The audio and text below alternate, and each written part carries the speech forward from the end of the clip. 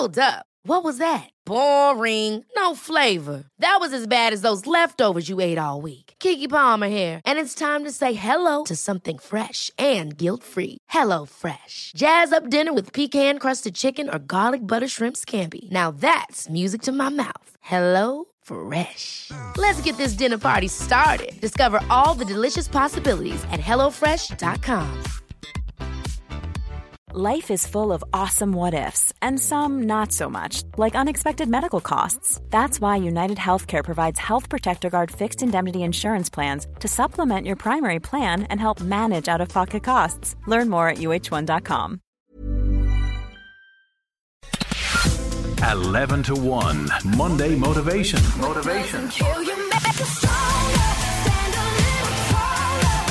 LMFM.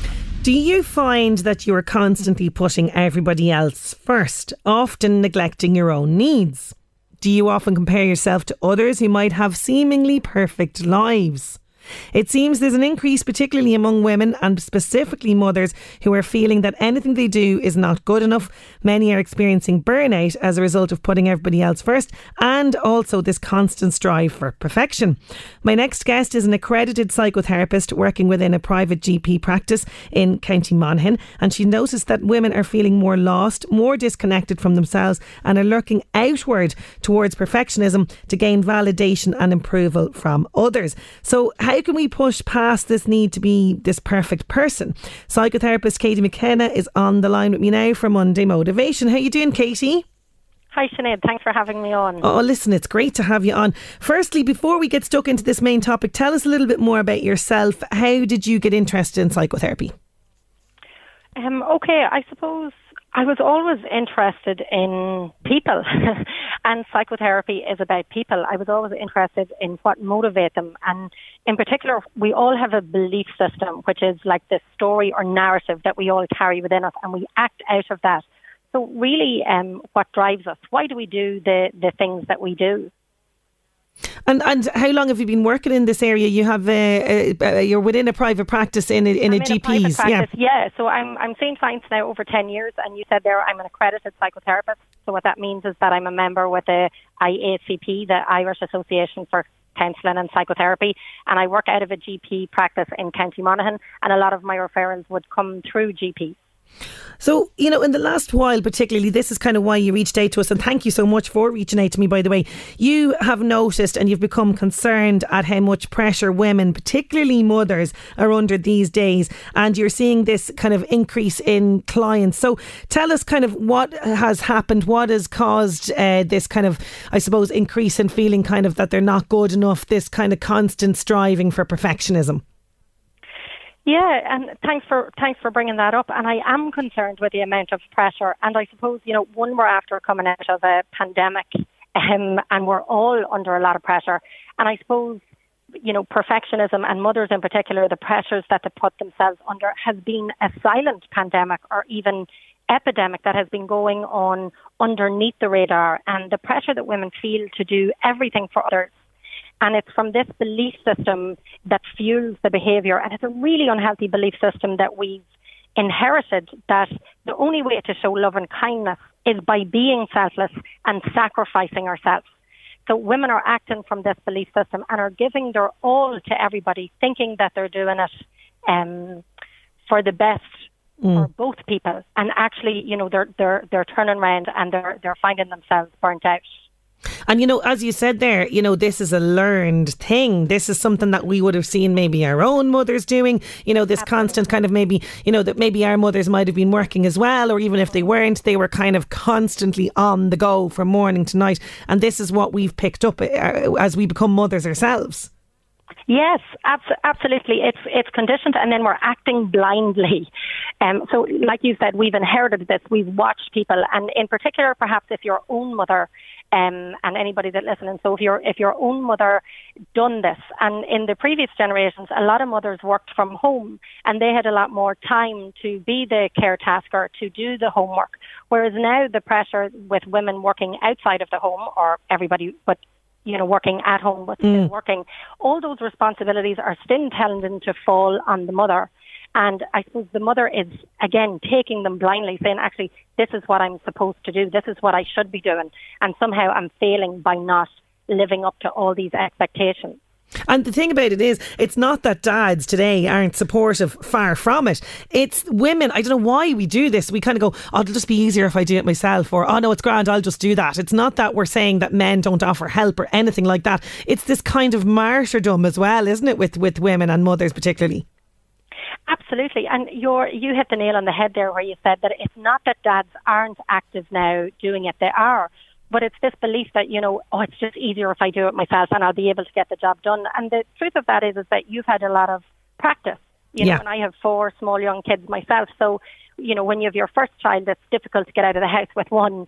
And then you get better at it. You practice. And a lot of the times when we see somebody else struggling, so let's say it's our partner, we want to rescue them. It's actually, so it looks good because it's about the other behaviour, but it's actually that we can't tolerate the discomfort of seeing somebody struggling. And so, for an example, in COVID, a really good example of that was the pressure of homeschooling. Yes. And, women just ended up with all this responsibility. And as you said, it wasn't that the father wasn't willing to help.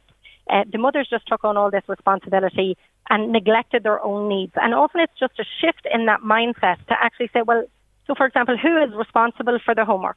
And you'll find that it's both parents. And in a lot of cases, you'll find that it's both parents that work, but it's the mother that's trying to fit it in.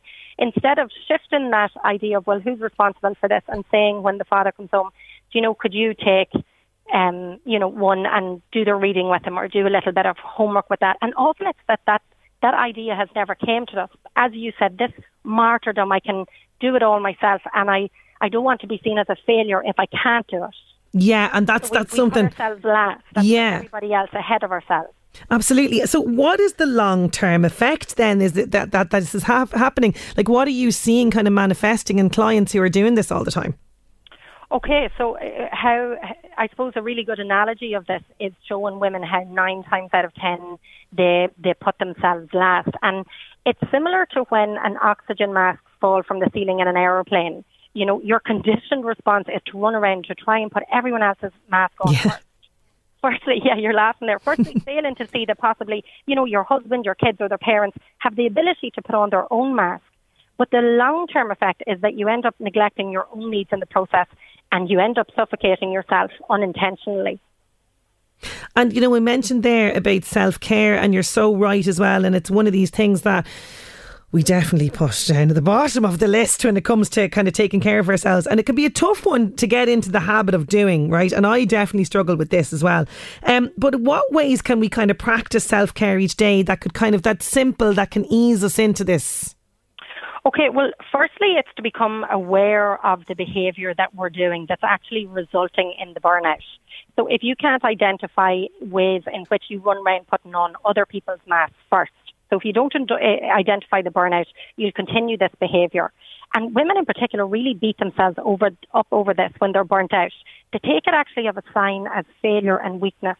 They get trapped into this shame that I'm failing and that I'm not good enough. But actually, burnout is the opposite of not doing enough. It's a sign that you're doing too much. So you were asking me there in what ways, can we avoid this burnout? So firstly, just identifying that trying to keep everyone happy is unhealthy. And it can leave you, I suppose, feeling resentful in your relationships. And that resentment is built up generally from women staying silent. Okay. Women are masters at keeping the peace in the relationships and bending over backwards. And again, at first glance, your behaviour looks like it's about the other person. So, being kind to the other person. But your behaviour is actually meeting a need within you. So turn inward. So again, everybody's so focused on outward. How can I do more of something?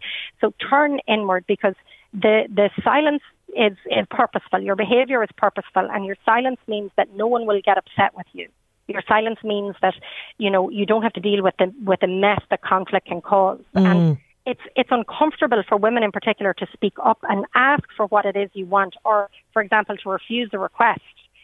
So you stay comfortable because it's predictable, and there's a safety in that. So it's first acknowledging your role in the behaviour. a lot of what you're saying is ringing true, and I'd say a lot of people are going, oh my God, yes, I can totally recognise this in myself. And you know, it's about that, as you say, kind of taking a breath and kind of going, right, I'm up to high dough here. How can I sort of decompress? What's going on? Let's look outward at what's happening. What am I doing that's affecting this? And let's kind of shift this perspective. Now, another issue, and this ties into this, it's kind of going hand in hand, is this constant striving kind of for perfectionism. And I think this is particularly amplified when we spend too much time on social media. So in general, kind of how is this affecting clients without obviously going into detail? Is it that we're looking and we're going, okay, I'm feeling burnt out and I feel all this pressure, and look at so-and-so, she's flying it there at the homeschooling, and she's made buns, and she's, you know, the children are all excelling at school, and her house is spotless. Is this all, am I hitting the right note here with this? Sinead, you're absolutely hitting the nail on the head there. And so I suppose firstly, let me just say that nobody has ever attended me saying they want to work on their perfectionism. They want to hold on to that for dear life, because what's wrong with me making the buns and having everything perfect and keeping the house clean? So let me hold on desperately tight. Don't make me get rid of those behaviours. So what they actually attend with me because they say, I'm very anxious and I want to reduce my anxiety. And they don't realise that there's, I suppose, a correlation between the two. Okay, so it's the anxiety of I'm not enough, I don't feel I'm doing enough, that's contributing to this kind of needing to be the best at everything and still taking on more work. So it's kind of, it's a vicious cycle really, is what you're saying. It absolutely is. And you hit the nail on the head there again, saying that it's this feeling of not being good enough. And it's all mothers, it's new mothers, it's, you know, mothers that have older kids. And really the thing where we struggle most with perfectionism is where we're most vulnerable at this not feeling good enough. And there's nowhere that feeling of not good enough is not more present than not being a good enough mother. Yeah, and you see, you feel a judgment or something, isn't it? Yeah, and so the reason that people then take on perfectionist behaviours is actually it's a form of defence. So if you imagine that I'm holding a shield in my arm, well, if I'm perfect, if I do everything perfect, you can't criticise me or blame me or judge me. So we hold this shield, but what we don't realise is that it's actually such a weight, and it's weighing us down and it's stopping us living our lives the way we want to, because it's all about protecting ourselves and shielding off this fear of judgment, fear of criticism, fear of not being enough. And I love that you've used that as the shield metaphor. That's fantastic. Like, I find I would use this, like, this is where it comes into play for me, say, and I do it completely subconsciously, I'll say, oh, what'll people think now? Look at the way he's dressed now for his graduation photograph for the creche or whatever it is. His face is filthy. He's got this, you know, that's the one thing, right? Or I don't have this Instagram picture perfect birthday party where there's a rainbow arch of balloons and a bouncy castle in the background and a fantastic over the top cake for the child's first birthday. Or I say, for example, if he or she acts up in public, I'll be going, they're probably all saying, my God, she's no control over that child. These are all the things. These are just examples. Sinead, exactly. And I love that you said that. And I love that you said it, that we're acting subconsciously. And, you know, that's this idea of perfectionism. People have it that, oh, well, you know, I'm doing my best. Why wouldn't I do my best? And it's actually nothing about striving for your best. And it's this fear of what will people think. And we are acting subconsciously. And it shows up in insidious ways. And ways, you know, perfectionism creeps into our lives, and it's gradual and it's subtle. And as you were talking there, I was an example that I can use is when my son, he was in senior infants and he won third prize in an art competition in the credit union, and he came down the stairs and he was wearing, I suppose, casual clothes, respectful and casual clothes. And I said to him, you know, go way back up there and change. And he said no, and I said it a second time, and it was only on the third time, because what I meant was, go up and put on your jeans and shirt. Yeah. You know, and it was only on the third time that he said no that I actually, again, looked inward and thought, okay, what am I struggling with here? What is my fear? And I thought, oh, well, I don't want him to be judged. And actually, that's the false faith of perfectionism, because nobody's going to judge a child. My fear was actually that when I went in with the other mothers, that they were going to judge me and judge me, saying that I'm a bad mother because he's not dressed up to this ideal, this standard. And that's the main way. When you start comparing and worrying about what other people think, you start competing. So stop stop competing. So comparing actually gives you the opportunity to go inward. So I was able to ask myself, actually, what are my values? So yes, was he clean and tidy and respectful? Yes, he was. And then do I value, autonomy? So him to make his own decisions. So obviously he wants to be comfortable and not be wearing a shirt. And do I value authenticity? So actually, is he showing up the way he is? So when you go inward and tap into that, what your values are, then it's easier to act from that place. Because when you act from a place of comparing, you end up competing and you end up abandoning what it is you stand for and your beliefs. Yeah, and you're so right. You see, if it was me, I'd be going, he's not in the shirt and jeans. He's not in the shirt and jeans. I know, I completely understand. And it's nothing about really him as such and what he's wearing. It's more about everybody else's view of you and him. I get it completely. I really do. That's why perfectionism is so self-destructive and addictive, because it's that belief system that I suppose fuels a thought that if I can do everything perfect, I can avoid or minimise the painful feelings of blame, judgment and not being good enough. So if he goes in his shirt and jeans, I'm wearing that armour saying, you can't judge me, you can't say anything about us. But actually I'm losing the connection with him, the connection within myself. And this is when people start striving outwards, because then I have to do more. I have to do more to meet up this standard, this unrealistic standard. Oh, it really is. And he might have had a scowl then in the photograph, Katie, because he wasn't in the clothes that he wanted. And as you say, it's breaking down that relationship with the kids, so that's kind of one effect. Yeah. Yeah, to see that perfectionism, it's self-destructive. I suppose simply because there's no such thing as perfect. It's that unrealistic and unobtainable goal. And like you're saying, him with a scowl in the photo being unhappy. So the one person that it mattered to, that he felt good, collecting his prize, is the one that then I'm severing that relationship between. Yes, and this is the effect that it can have. And, I think as well, it is very healthy to kind of take social media breaks. I do this particularly at weekends as well. That could be a step in the right direction. Also, people might find this as well coming up, actually. I've just thought of this, Katie, in the next little while with exam results, how kids are performing academically. Again, parents use this kind of as a boasting thing, or my little Johnny did such and such. And it's almost like, it's the parents' achievement more so than the kid. And, that's another thing that people might need to be aware of, particularly around this time of the year. Yeah, and again, you hit the nail on the head there by the parents boasting. So my Johnny done this. So in other words, who's looking for the reward here? Is it actually the parent going, well, my Johnny got 400 or 500 points. So then actually the praise is coming to me. Whereas if we focus on the child, look how hard they worked. Aren't they amazing to get the results that they wanted? Or, look how hard they worked and look how disappointed they are. And again, a lot of parents take that as a failure. Well, what did I do? And actually, it's not about you. It's about moving that on to the child and seeing the effort that they put in. Yeah, and going and talking to them about it and putting the focus back on them. Katie, there's an awful lot of advice and information to take from this. Thank you so much for joining me. How can people get in touch with you if they want to reach out to you?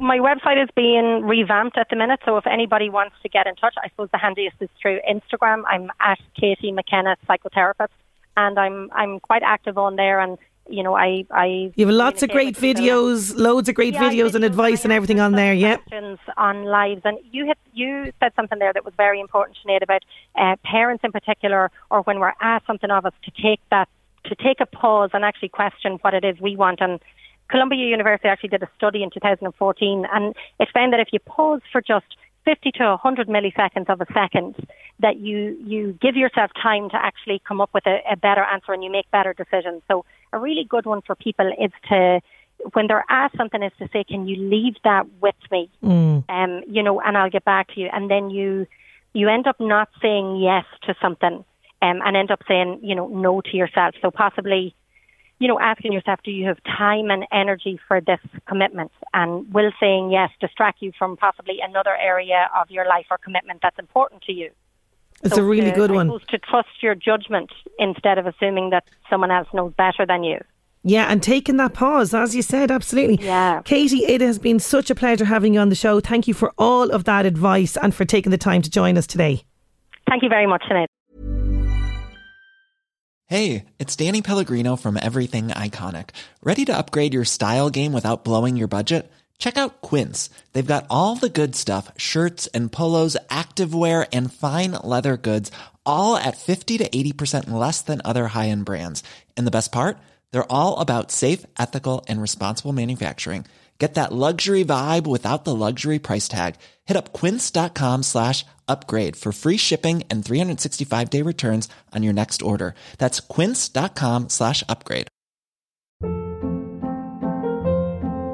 Hold up. What was that? Boring. No flavor. That was as bad as those leftovers you ate all week. Keke Palmer here, and it's time to say hello to something fresh and guilt-free. Hello Fresh. Jazz up dinner with pecan-crusted chicken or garlic butter shrimp scampi. Now that's music to my mouth. Hello Fresh. Let's get this dinner party started. Discover all the delicious possibilities at HelloFresh.com.